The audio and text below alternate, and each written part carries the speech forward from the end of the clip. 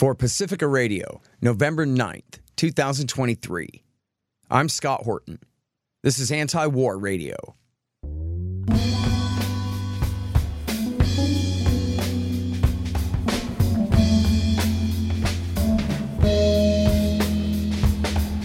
All right, y'all, welcome to the show. It is Anti-War Radio.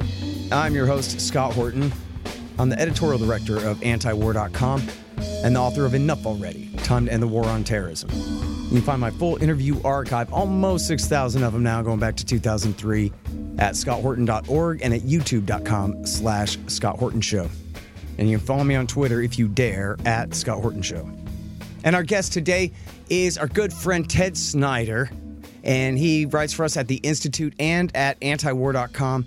And he's got these, well, a lot of stuff, but two very important articles we're going to focus on for the show today. 3 major events in Russia the world didn't notice, and Ukraine has lost the war. Welcome back to the show, Ted. How are you? I'm good. It's great to be here. Thanks for having me again. Yeah, absolutely. Happy to have you. So, listen up, LA. This guy is one of the most astute Canadian observers of this terrible war in Ukraine as it's developed over the last almost 2 years now. Unbelievably, yeah. Ted. Well, I know there was a little bit of talk out of Washington, D.C. That NBC story said that they were about ready to wash their hands of this thing. But I wonder what all's going on in D.C. and what all's going on in the war. And what all, as you say, what are these 3 things going on in Russia, too? The floor is yours.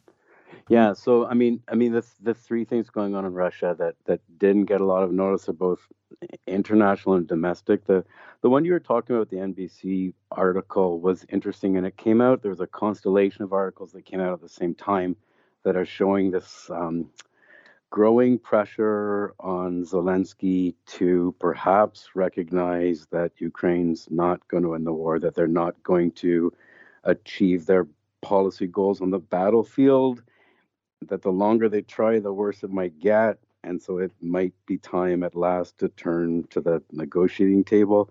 The NBC article was interesting, Scott, because it showed really different language than Washington has used before. It suggested that U.S. and European officials have begun to broach the topic with Zelensky of what it might take to negotiate an end of the war.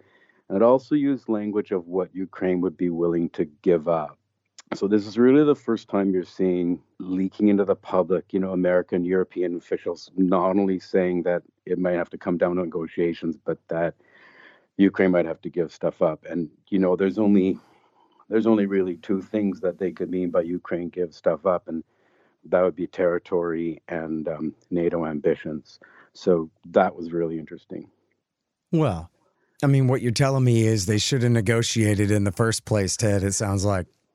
So so Scott, that's just the most tragic thing of the war of all, right? Like, it was really clear in the first days, the first weeks, especially March and April, that first year in Istanbul, it was really clear that Zelensky was entirely willing to negotiate into the war. Even before the war, Zelensky was talking about, we'll give up our NATO aspirations, let's talk. And it was really clear in Istanbul. There's no doubt anymore in Istanbul. I would argue there's no doubt anymore in Istanbul that a tentative agreement between Ukraine and Russia had actually been initialed by the 2 sides. It had gone that far, where Russia had said they would pull back to their pre-war lines and Ukraine would give up its NATO aspirations. They had agreed to that. And this is the tragedy, Scott. The war at that point could have been over before it had escalated into a huge war, before the massive loss of life, before the massive infrastructure damage.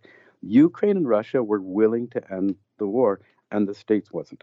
Yeah. It's really clear now that the States, in fact, the evidence is getting stronger every week, that the U.S. said no to that. And the result has been, as you said, almost 2 years of horrific loss of life, horrific war that in the end has come down to Ukraine being not in a better position on the battlefield to go to the negotiating table, as Biden kept saying. They're in a worse position on the battlefield than they were when they first reached an agreement with Russia. And now they're being pressured to reach a new agreement with Russia that's going to be worse than the one they could have had 2 years ago.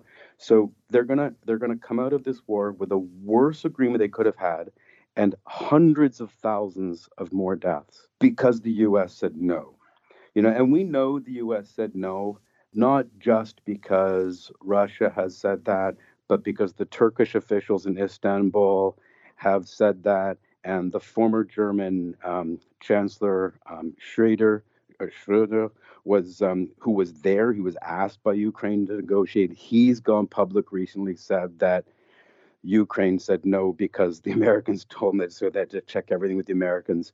Um, so this is a horrific war that need not have happened, and now U.S. officials are saying to Ukraine, "You need to talk about, you need to give up." But remember that what they have to give up, the land, they wouldn't have had to give that up at the beginning because the additional land had been taken. They could have had the Minsk Accords where that land would have just been autonomous. Now the agreement's going to have to be they give it up altogether. So what Ukraine's going to have to give up now um, is much worse than they would have had to give up before, and they've bought this worse settlement at the price of hundreds of thousands of lives. Um, that's the tragedy. This is all on the U.S. That's the tragedy. Yeah, and of course we had Ukrainian officials that talked to Ukrainian Pravda right away and told the whole story too. And that came from their side, that they felt pressured by Boris Johnson that, boy, I guess we better do what you say. Yeah, it seems pretty clear that during those Istanbul talks, Johnson showed up and told them that although you may be willing to negotiate with Putin, we're not. There's also a lot of stories. I haven't seen this absolutely confirmed, Scott, but there's also a lot of stories that Johnson said something like, "We want you to keep on fighting. If you do, we'll give you all the weapons you need for as long as you need them." And so, Zelensky walked away thinking he kind of had that guarantee of as much as you need for as long as you need them. Yeah. And so there was that, there was that pressure too. And the thing is, as much weapons as you need for as long as you need them, for what? It's become really clear now.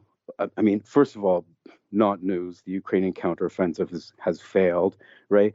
But Scott, it hasn't just failed. What happened in the counteroffensive is that Russia took up a strategy of going on to the defensive, not trying to acquire territory, but just watching the Ukrainian troops flood in to their defensive lines and just devour them. So that through this war of attrition, they just devoured Ukrainian soldiers and devoured Ukrainian equipment.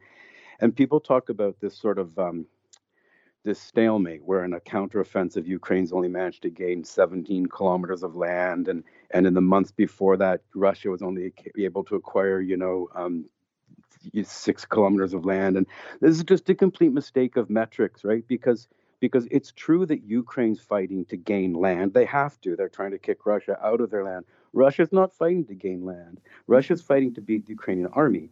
And the way they do that is by sitting where they are and just, right, mowing down. Like, so it's not true that it's at this sort of stalemate. And what's happened in the Ukrainian counteroffensive is because of this, they haven't just failed. They've had such a massive loss of men and arms that they're now completely vulnerable to a Russian counteroffensive. And so what you're starting to see slowly now is that Russia's moving these defensive lines forward, and they're slowly and methodically acquiring land at enormous loss to Ukrainians. So the counteroffensive actually reduced Ukraine to a position of vulnerability that they're now exposed for the situation to get much, much worse on the battlefield than it is now. And you're seeing huge loss of life again, and also this sort of newfound ability of Russia to almost at will shoot planes out of the sky. Their air defense have improved. They're downing, Ukrainian planes, and they're taking out the Leopard tanks at a sort of astonishing rate. And Zaluzhny, the Ukrainian commander in chief, has said that even though sanctions were meant to make it so Russia couldn't continue to finance their war machine, they're producing weapons at an increasing rate. Whereas he said, no matter how many weapons you give Ukraine, they can't get enough. So Ukraine's weapons are going down. So you've got this sort of war of attrition right now, where in the long run, Ukraine's going to run out of weapons. And as a number of people have said now, and I'm talking not just like Western commentators, I'm talking about politicians in Zelensky's inner circle, and others who are saying that not only can't we get enough weapons, even if we got enough weapons, we don't have enough men left to use them, that the rate of death has been so high. So you're just in this horrific position now where Ukraine has not enough weapons, not enough men, and Russia's getting stronger and stronger. If the goal of the West was to weaken Russia, somehow the exact opposite has happened, and the future on the battlefield looks really bleak. So you're getting these U.S. and European officials now starting to talk about to Zelensky's, you've got to get off the battlefield. Zelensky, by reports from Time magazine, the people around him have begun to worry that his intransigence, that he's going to win the war, this belief he has that he's going to win the war, his inner circle have called it messianic and delusional. They say they're trying to tell him they can't win, and he's not listening. And they're even saying that that's making the battlefield worse, because they're saying Zelensky's unwillingness to see how the battlefield has changed has made him unable to adapt to it. And he's still fighting the war like it was months ago. And you're getting commanders in the field now just openly disobeying orders from Zelensky. You're getting the orders from the top coming down, telling troops to take towns or to advance. And you're getting commanders in the fields just refusing. And a senior Ukrainian military officer defended that idea that they refused them, saying that they have to second guess orders from the top because orders from the top are increasingly disconnected from the battlefield reality. So this is a very ugly situation, and as you know, it's led to this kind of open battle now between Zelensky and his generals, where he wants to do everything to defend these towns like Bakhmut and Avdiivka. I'm sure I'm saying these wrong. And the generals just say that this is just being done at the cost of enormous amounts of lives for nothing. And you're getting the sort of, for the first time, I think, these rifts that are being made public between the president and the generals. Give me just a minute here. At the Libertarian Institute, we publish books, real good ones. So far, we've got Will Grigg's No Quarter, Sheldon Richman's Coming to Palestine, and What Social Animals Owe to Each Other, and 4 of mine, Fool's Errand, Enough Already, The Great Ron Paul, and my brand new one, Hotter Than the Sun, Time to Abolish Nuclear Weapons. And I'm happy to announce that we've just published our managing editor Keith Knight's first one, The Voluntarist Handbook, an excellent collection of essays by the world's greatest libertarian thinkers and writers, including me. Check them all out at libertarianinstitute.org/books. And for a limited time, signed copies of Enough Already and Hotter Than the Sun are available at scotthorton.org/books. Hey guys, I had some wasps in my house. So I shot them to death with my trusty Bug Assault 3.0 model with the improved salt reservoir and bar safety. I don't have a deal with them, but the show does earn a kickback every time you get a Bug Assault or anything else you buy from Amazon.com by way of the link in the right-hand margin on the front page at scotthorton.org. So keep that in mind. And don't worry about the mess. Your wife will clean it up. It's Anti-War Radio. I'm Scott Horton talking with Ted Snider from antiwar.com. Ukraine has lost the war, he writes. And I think, this is not exactly your style, but it's what we're talking about in essence.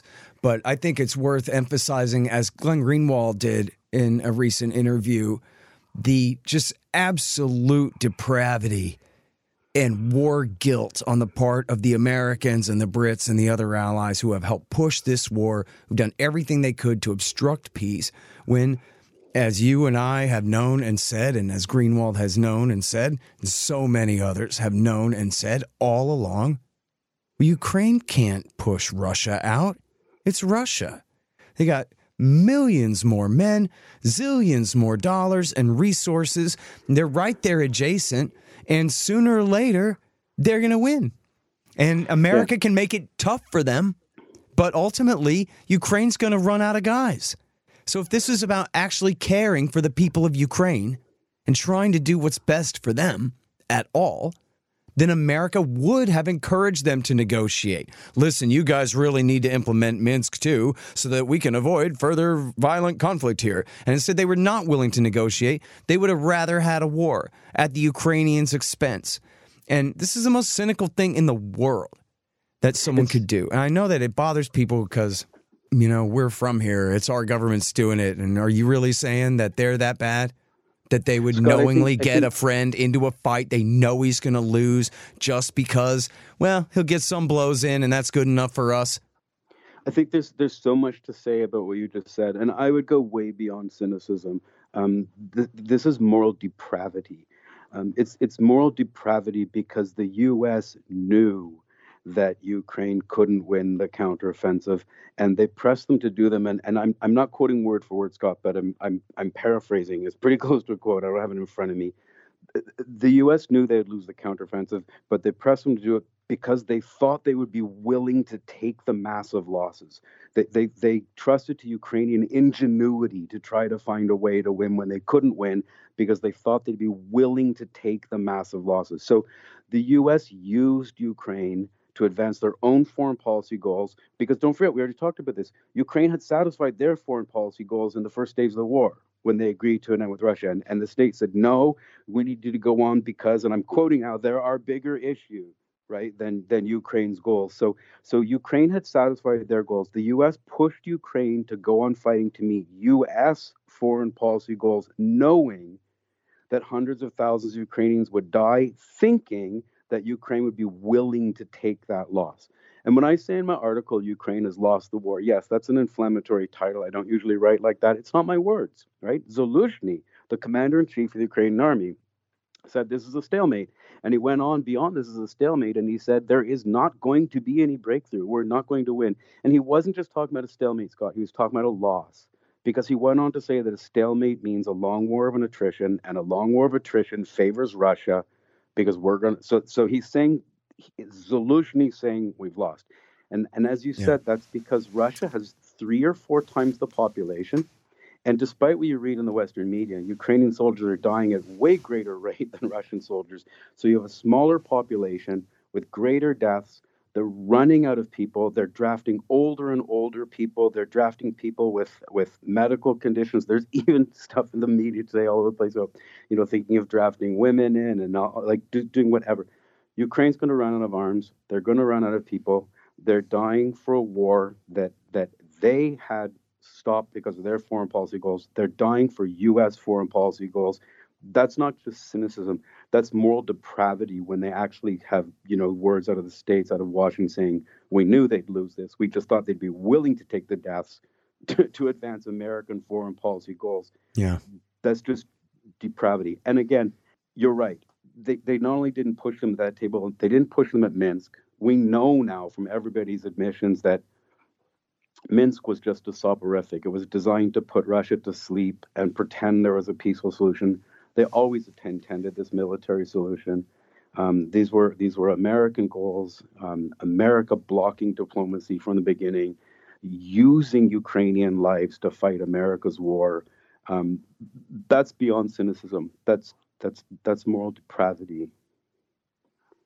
Yeah, I mean, the whole thing is just as ugly as can be. And look, so if people are just kind of, tuning in to TV news, there's a pretty simple narrative here, though, which is, look, our ally is being attacked by this evil right-wing fascist state, and we have to help them. And how could we not? And so even if they are going to lose eventually, they're asking us for the help defending themselves from a purely aggressive invasion from this monstrosity next door, this revanchist Russia trying to recreate its evil empire. Ted Snider, what about that? Yeah, so of course there's absolutely no evidence in the written record. There's absolutely no historical evidence that Russia's trying to recreate any kind of Soviet empire. Not only have they not tried to take over any other territory, but Scott, they could have taken over Ukraine anytime they wanted. In 2014, when Russia took back Crimea, when Putin did that, he was acting under authorization of the parliament to act in Ukraine at large, not just in Crimea. So he had permission to take the Donbass at that time. He had the military force to do it. He had the excuse to do it because ethnic Russians were being persecuted and killed. So he had the reason, he had the means, he had the permission.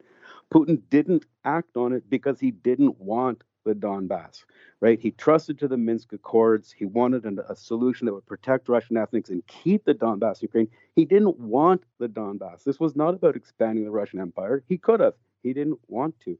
When you see this stuff on the news, they're entirely ignoring the history of, NATO promises not to expand Ukraine, not to advance to Russia's door, not to arm Ukraine to the teeth and make the sort of anti-Russian bridgehead, a threat to Russia. It ignores the entire history by this ridiculous word of the unprovoked attack, right? It was an attack. What Russia did was illegal. Fine. No one's saying that war is a good thing. You and I both work at anti-war. We don't believe in war. But this idea that it was unprovoked is historical amnesia to the worst degree. It was nothing like unprovoked. And yes, so you can say Ukraine asked us for help, but again, that ignores what we just said. Ukraine had reached a settlement. They weren't asking for our help anymore. Ukraine had reached a settlement, right? We won't be in NATO. You pull back, right? They'd reached the settlement. It was beyond them asking for help. It wasn't Ukraine asking America for help after that negotiated settlement. It was America asking Ukraine for help. It was America asking Ukraine to fight their war for them.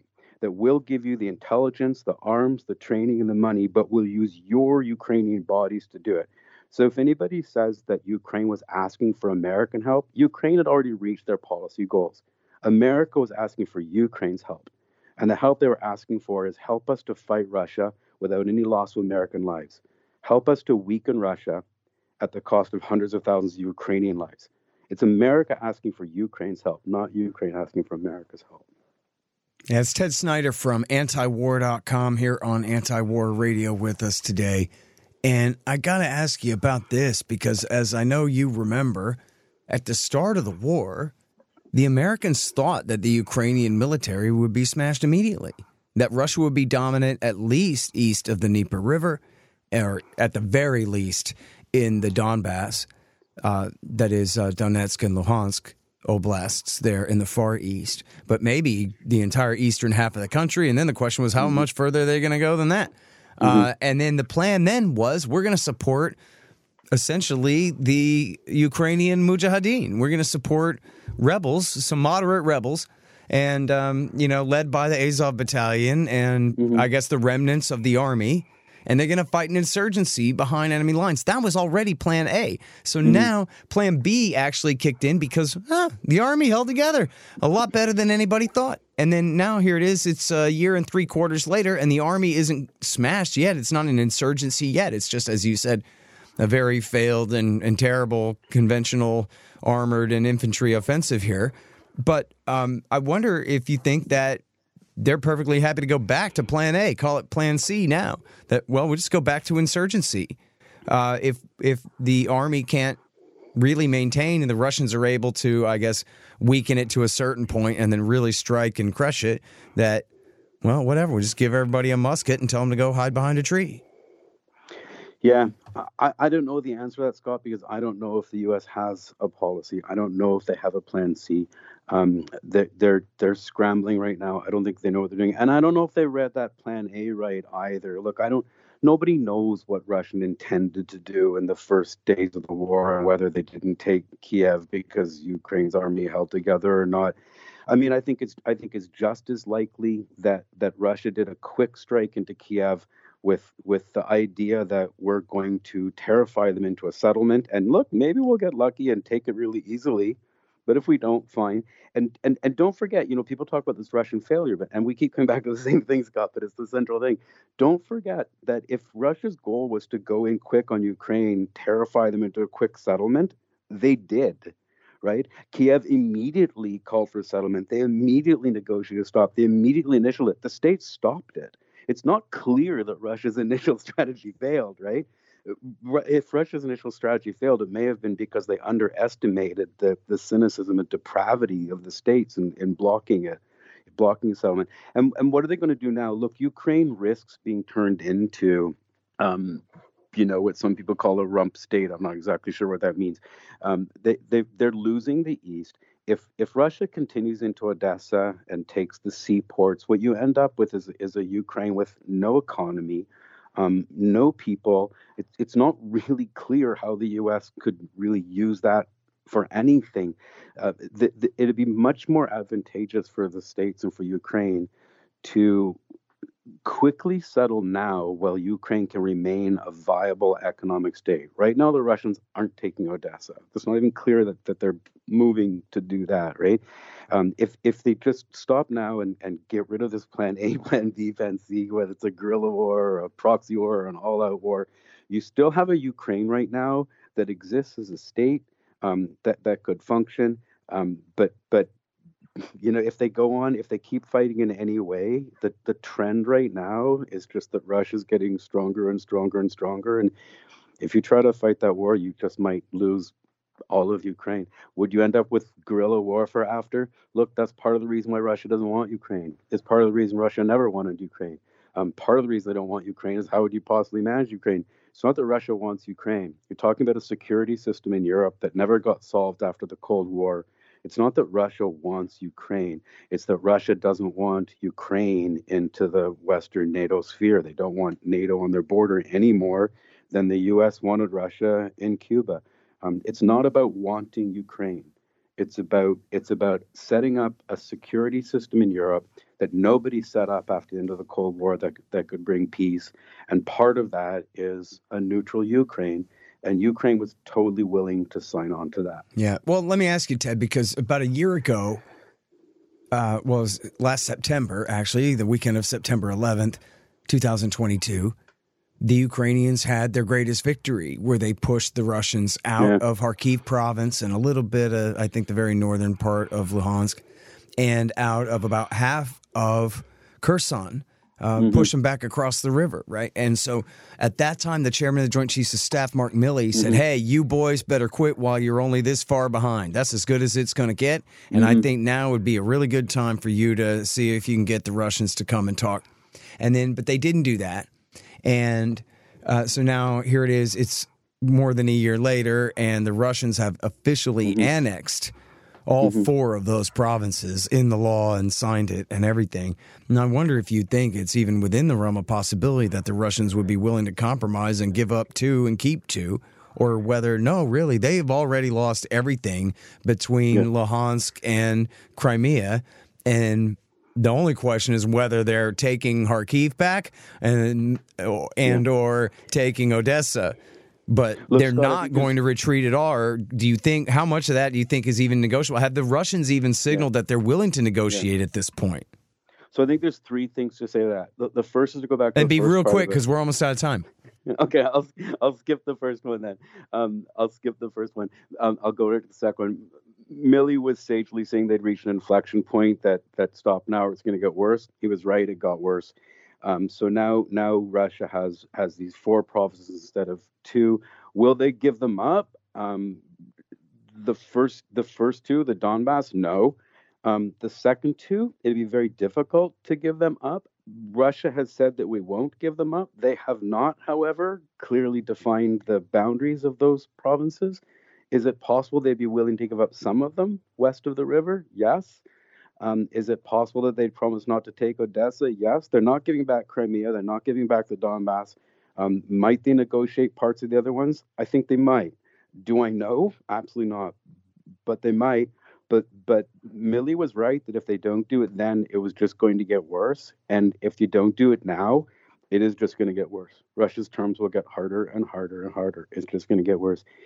As for those early victories too, Scott, those happened because Russia very strategically pulled back their troops. Ukraine did not defeat a well-defended, fortified Russian army. They never have.